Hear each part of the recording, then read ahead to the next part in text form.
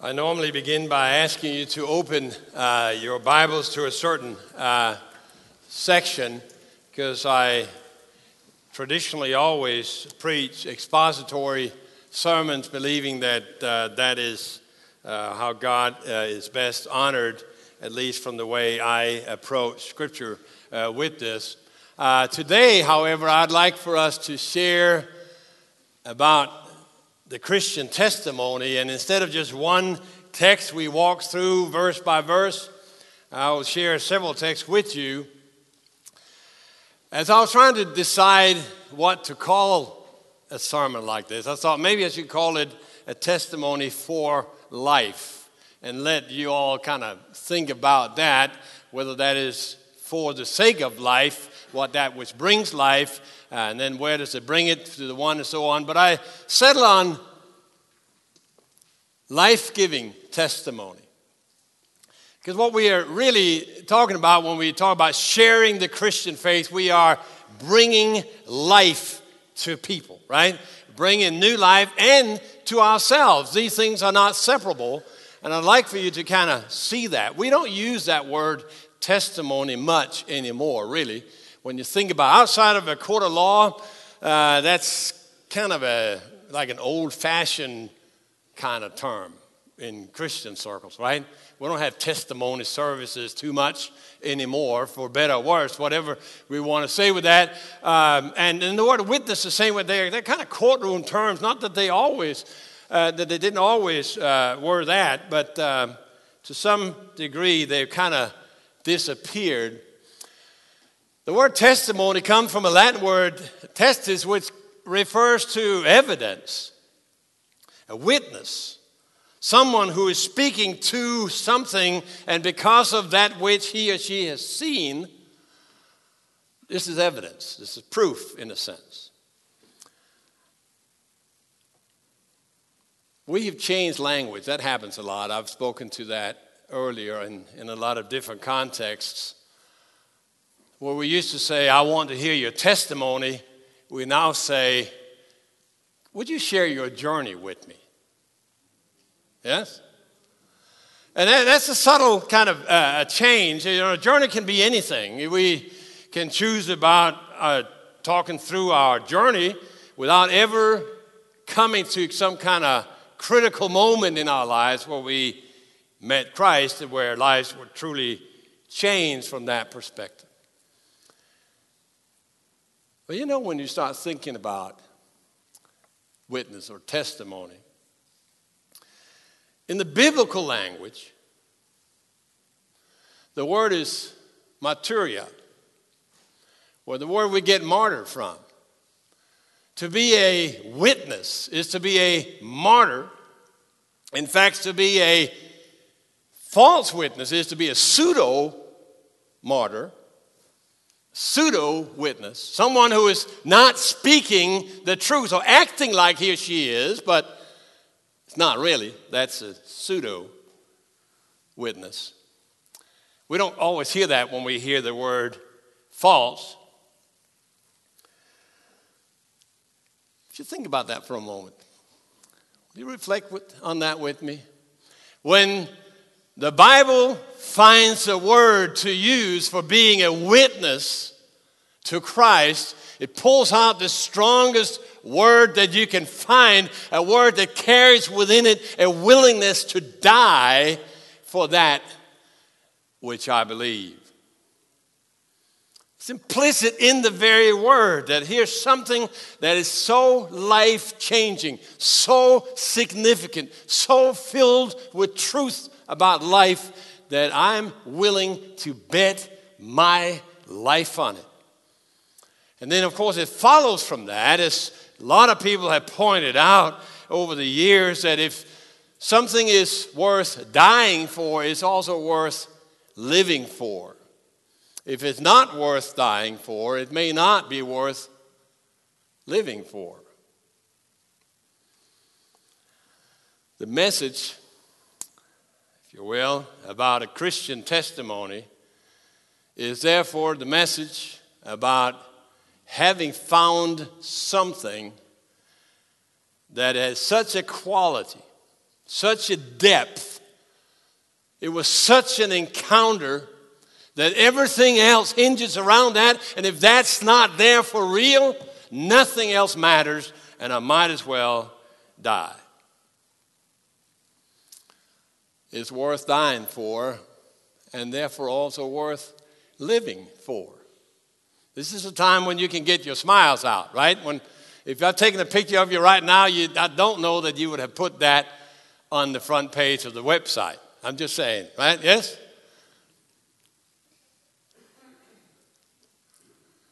This is a joyous message, really, but it is also a deep and very important one.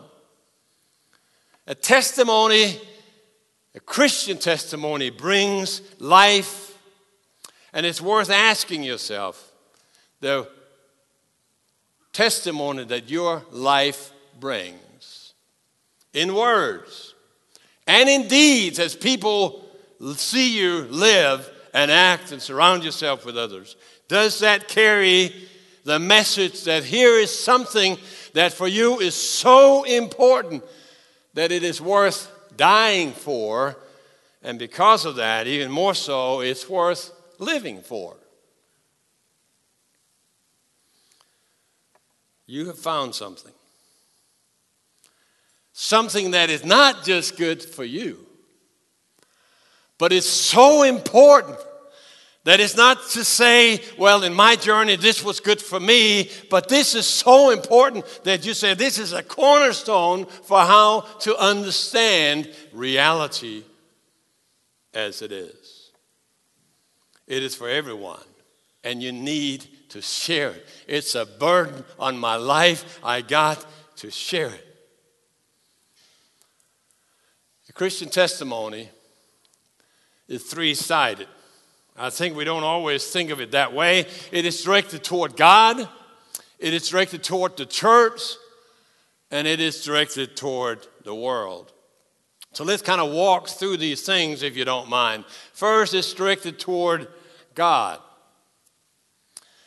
After someone has received God, had met God, encountered God, and received His offer of salvation, and promised Him that we will live with Him as Lord, life has a new direction.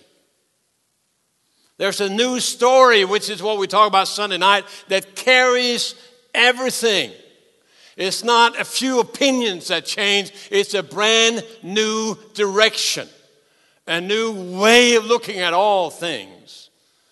The story that carries it, the narrative, is different. The journey has changed direction, if we want to use that kind of language. To be Christian means that Jesus' word, the encounter with Him and the obedience to His word is a necessary daily and weekly experience. I think I talked to you before about the difference between something that is good and something that is necessary, right? If you have a little of a headache, you may take an ibuprofen, and that's good, right? But if you have a life-threatening disease and you must take that medicine every day at this time, that's not just good, that's necessary, right? If you are parked in just a backup line because of traffic and they're moving like another, 5-10 feet every so often, it's a good for you to kind of follow up and get a, but if you wait for a little bit and, you take further distance for every time you move, that's okay. It's good for you to follow the car in front of it. But if you're stuck right on a railroad track and the train is coming, it's not good for you to move forward a little bit. It is necessary for you to move forward. Yes?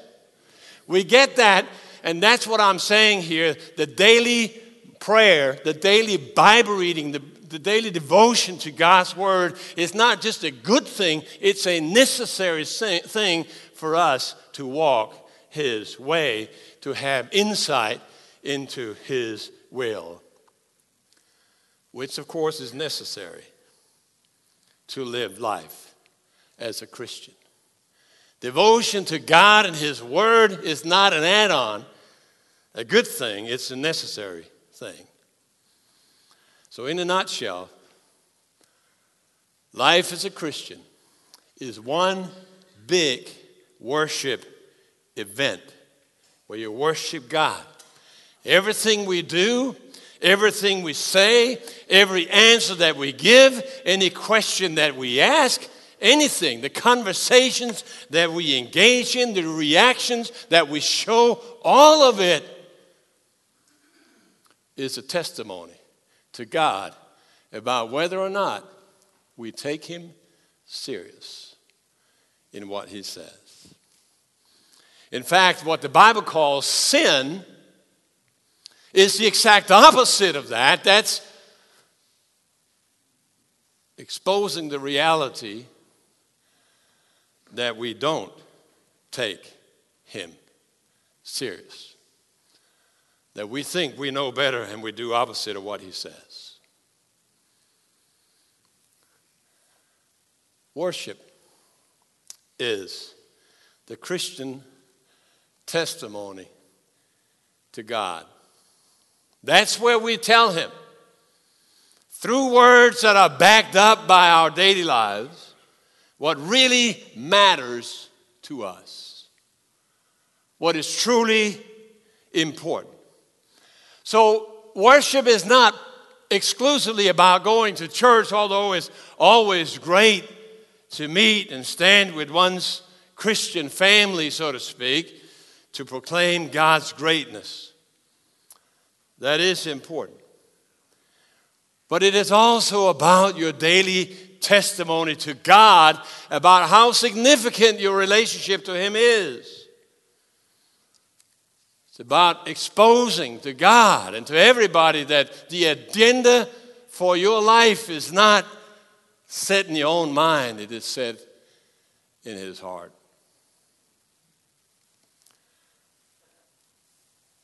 You see, we meet in church. And we do so because we realize that we need to participate in God's community. This is where God's people come to worship publicly and to publicly show this is what matters to us. This is where we find our direction. We're not here primarily alone, as I said, even in the welcome here, like a bunch of individuals that happen to gather in one place, as if we're really kind of like we are at home, worshiping God on our own. But we're here because we together, and together with the church that God has called us to be part of, that we want to be willing and we want to show that we can bring a testimony to God about the life of his people in this place. Can I say it so strongly that I say that it is a clear misunderstanding when someone acts as if they are primarily here as individuals. Like it's more about me. Like we were going to the movies or something, or to a ball game, where we don't really care about who sits next to us. It doesn't matter as long as I'm there and I have my thrill. When we come to church, we're here to worship corporately, to bring a testimony to God about what he's doing among us, not just in me, but among us. We stand as members of God's people. We're here because God wants to hear his people talk, his collective testimony of his people about their surrender to him. Let's not forget, we're his people. We're here also to hear his word to us. Not just to me, but to us, about his grace and his guidance of his people. Oh, how we can get that messed up And when we get that messed up, we have lost all power as his people. The testimony to God in your personal life and the testimony to God as a part of God's people go together for Christians. So what happens? What happens when we worship God? Does God need our personal worship? Does he need our common worship? Not at all. But he desires it. He doesn't need it, but he desires it. His being is not changed by our prayers and our praise. God was and is and always will be the same. But then someone asked, why then worship? Well, because although nothing is changed in God's being, his relationship, his response to us, the way we interact with God changes by our worship. His being may not change, but his response and his relationship to us will change. We worship, friends, because we believe in a God who is a listening and acting God.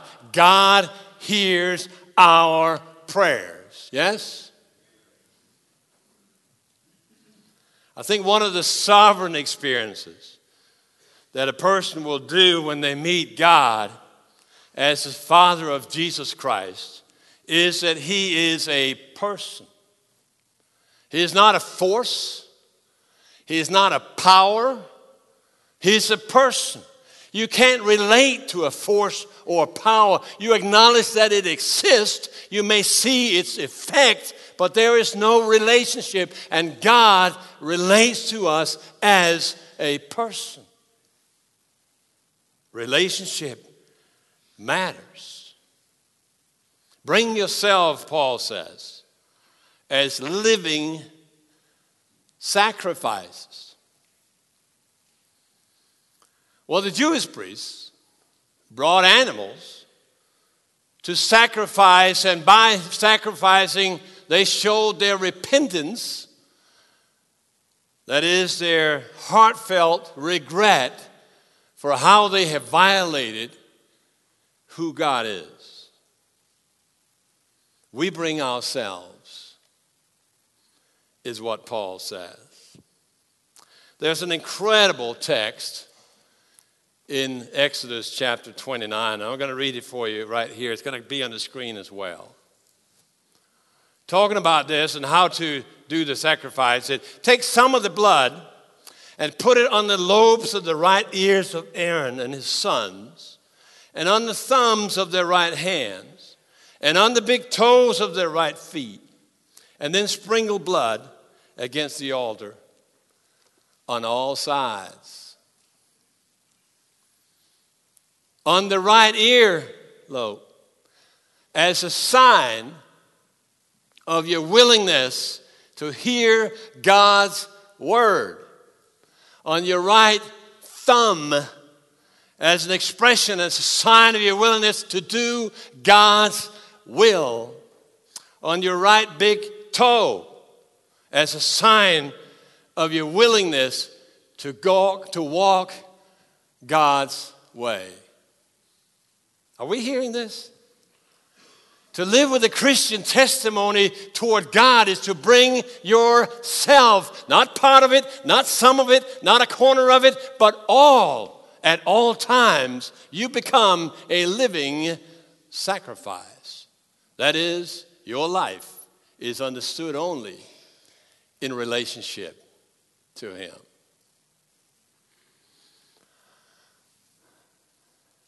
Christian testimony is directed toward God but not only toward God, also toward the church. This speaks to us about service, growth, spiritual growth, edification of the church.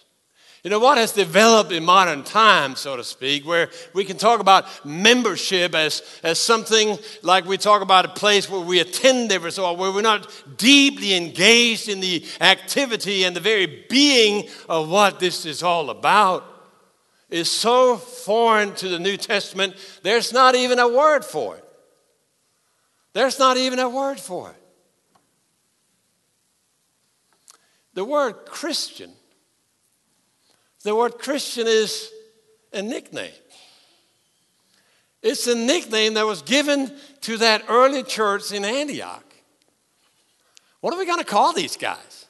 They all kind of come together and they try to express the body of Christ, who Christ is. So let's call them the Christians. Now, there may have been all kinds of people living in Antioch who had heard about these, who were thinking things through in their minds, that may have had even a personal inner kind of conviction that maybe there's something to this, that Jesus really is the Son of God, and he really did die for my sins and so on. But they were not called the Christians. The Christian was a nickname for those who met to celebrate who Christ is and what he has done. People whose testimony, beyond being directed toward God, also was directed toward the church. And that, friends, speaks to us about being present. Jesus has planned it so that those who carry his name should come together to build one another up.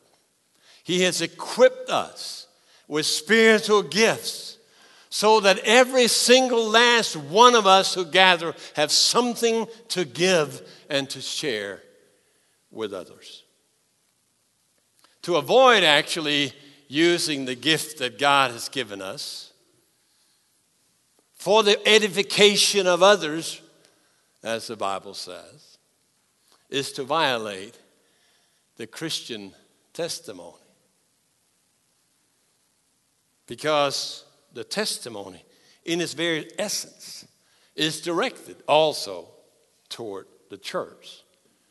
The church, which is God's calling together of a people. Don't forget how this started. He created and saw all things were good, yes? Then we violated that, and all things became bad. If you forgot, read Genesis 3. And then since Abraham, he had been about gathering and creating a people who are to be his witnesses, testifiers, as a people to all folks, so that everyone, everywhere will be brought in and become part of that new community that again looks like what he intended. Our Bible gives an example of someone who was not present when the disciples met after the resurrection of Jesus. His name is Thomas. And Thomas was absent when Jesus met with his people. And because of that, it says about him, because of his absence, he was not there. He had to live with his doubt and his disbelief. And only when he was actually present did he suddenly see the resurrected Lord as he showed up again. And if you follow his name through Scripture, you know that when Acts chapter 1 came about and they were all meeting in the upper room waiting for the Spirit, one of the names listed that was there is Thomas. He was not about to miss yet again. The building up, friends, of the church matters. God gives us gifts for that. It's part of the worship and the testimony as Christians. In verse 3 of chapter 14, and it's going to be on the screen again of 1 Corinthians, Paul says that everyone who prophesies speaks to people for their strengthening, encouragement, and comfort. The one who speaks in tongue edifies himself, but he who prophesies edifies the whole church. I would that every one of you to speak in tongues. In other words, private worship is okay, but I would much rather that you prophesy. Because he who prophesies, that is, have something to give to the others, part of the church, is greater. And I jump to verse 26. He says, because everything must be done for the strengthening of the church. We are not called, friends, as Christians, to receive blessings. We are called to be a blessing.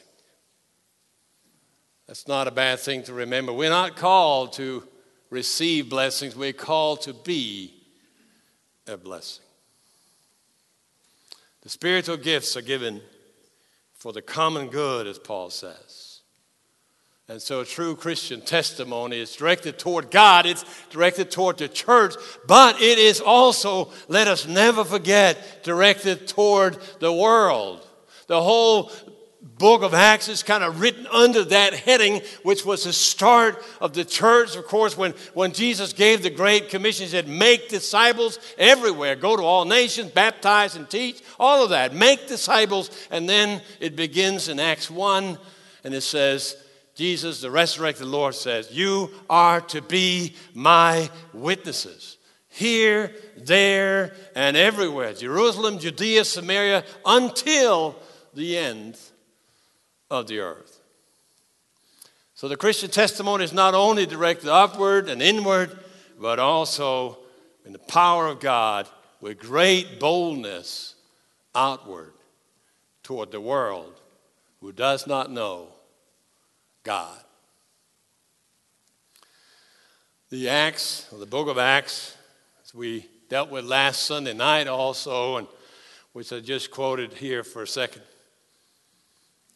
aims to simply show that the disciples are called to continue the ministry of Jesus. To be a Christian, friend, is to be sent to town by no one less than Jesus Christ himself.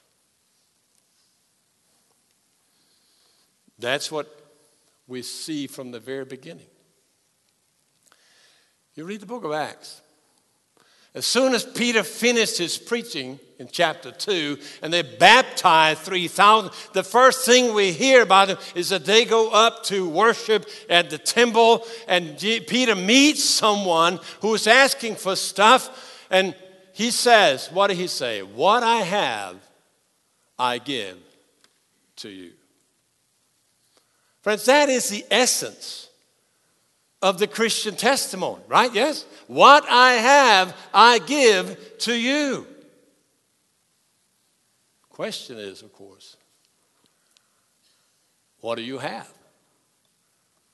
to give to people? You see, the Christian testimony, or a Christian person with a life-changing experience of God's presence, is a person with a message that I have someone and something so important that it is worth dying for. And because of that, it's worth living for. In fact, that's the only thing worth truly living for. Whatever else we may do in our jobs and in our careers and in our whatever, a part of what we need to do to live and to eat and so on. But the calling, when we're Christians, goes in one direction. And that is to give testimony to who God is through his Son, Jesus Christ. To be a Christian is to be sent to town by no one less than Jesus himself, with a testimony about his power to change lives. You know, some people find it hard. It's just difficult. What do I do if someone kind of out-argues me? You know, I look like a buffoon. Can I even say that word? Maybe I can say it this way. A person with an experience is never at loss, never subject to someone who has nothing but an argument. A person with an experience is never the subject or subordinate to someone who has nothing but an argument. I was in seminary class a long time ago. Back, Methuselah and I were there at the same time. I said that before. And the professor had us kind of go through various arguments for the Exodus. And someone had read this book, someone had read another book, everybody. And someone was sharing something he had read from some German theologian that said, Exodus could not happen. It just, even if you lined them up, there were 600,000 people, plus probably several more, but 600,000 of these men, and then probably 1,000 wide, and however many that would be deep. And had them walk with like normal kind of walking speed as they cross, which would be difficult anyway because of all the livestock and all the other stuff. It just couldn't happen. And he tried to muster this pretty good argument from this book that he had read and he was supposed to present. And one of our fellow classmates was from Korea, South Korea, from Seoul. And he said, I'll never forget this. He just said, ever so kindly. He said, I think if you have mustered that argument in Seoul, they would all have smiled at you kindly. Because Seoul is built with a big river right in the middle of it. And every single morning, there's a bridge that crosses that. Every single morning, millions of people cross that bridge to go to work. Every single afternoon, millions of people cross that same bridge to come back. A person with an experience is never subject or subordinate to someone who has nothing but an argument. Share your faith. And let me say also as the last important thing here that so many people find it difficult to find the kind of joy and excitement that needs to be present in a Christian life. Some are confused, some are tired, some feel burned out, and it's understandable. But maybe I can say it this way, that maybe there's something that is disconnected that should not be disconnected. When we feel there's so big a distance between what we read in Scripture from what we experience in our own lives, maybe not even a comparison. Maybe it is to be found right here. In the spiritual world, there are some things that belong together that can't be separated. The very foundation, the prerequisite, if you will, for an empowered, strong Christian testimony. And for a strong Christian life and testimony is that you testify. The joy and the jubilation and the empowerment from God, so to speak, disappears with the testimony. It's like trying to survive without breathing. Trying to quench your thirst without drinking. They're just some things that belong together, and when you separate them, everything falls apart. So how can I say it strongly enough? I don't know. Maybe I can just say, testify, exclamation mark, exclamation mark, exclamation mark. Share your faith. Become a Christian witness. If you've had a life-changing encounter with God, something that you have now you're able to say, I have something to live for because I have met someone who is even worth dying for. Well, let that testimony be shared as often and as frequently and as strongly as it is natural for you also just to breathe. Testimony, friends, is directed toward God. Don't miss that. It's directed toward the church. Don't miss that. But it is also directed toward the world.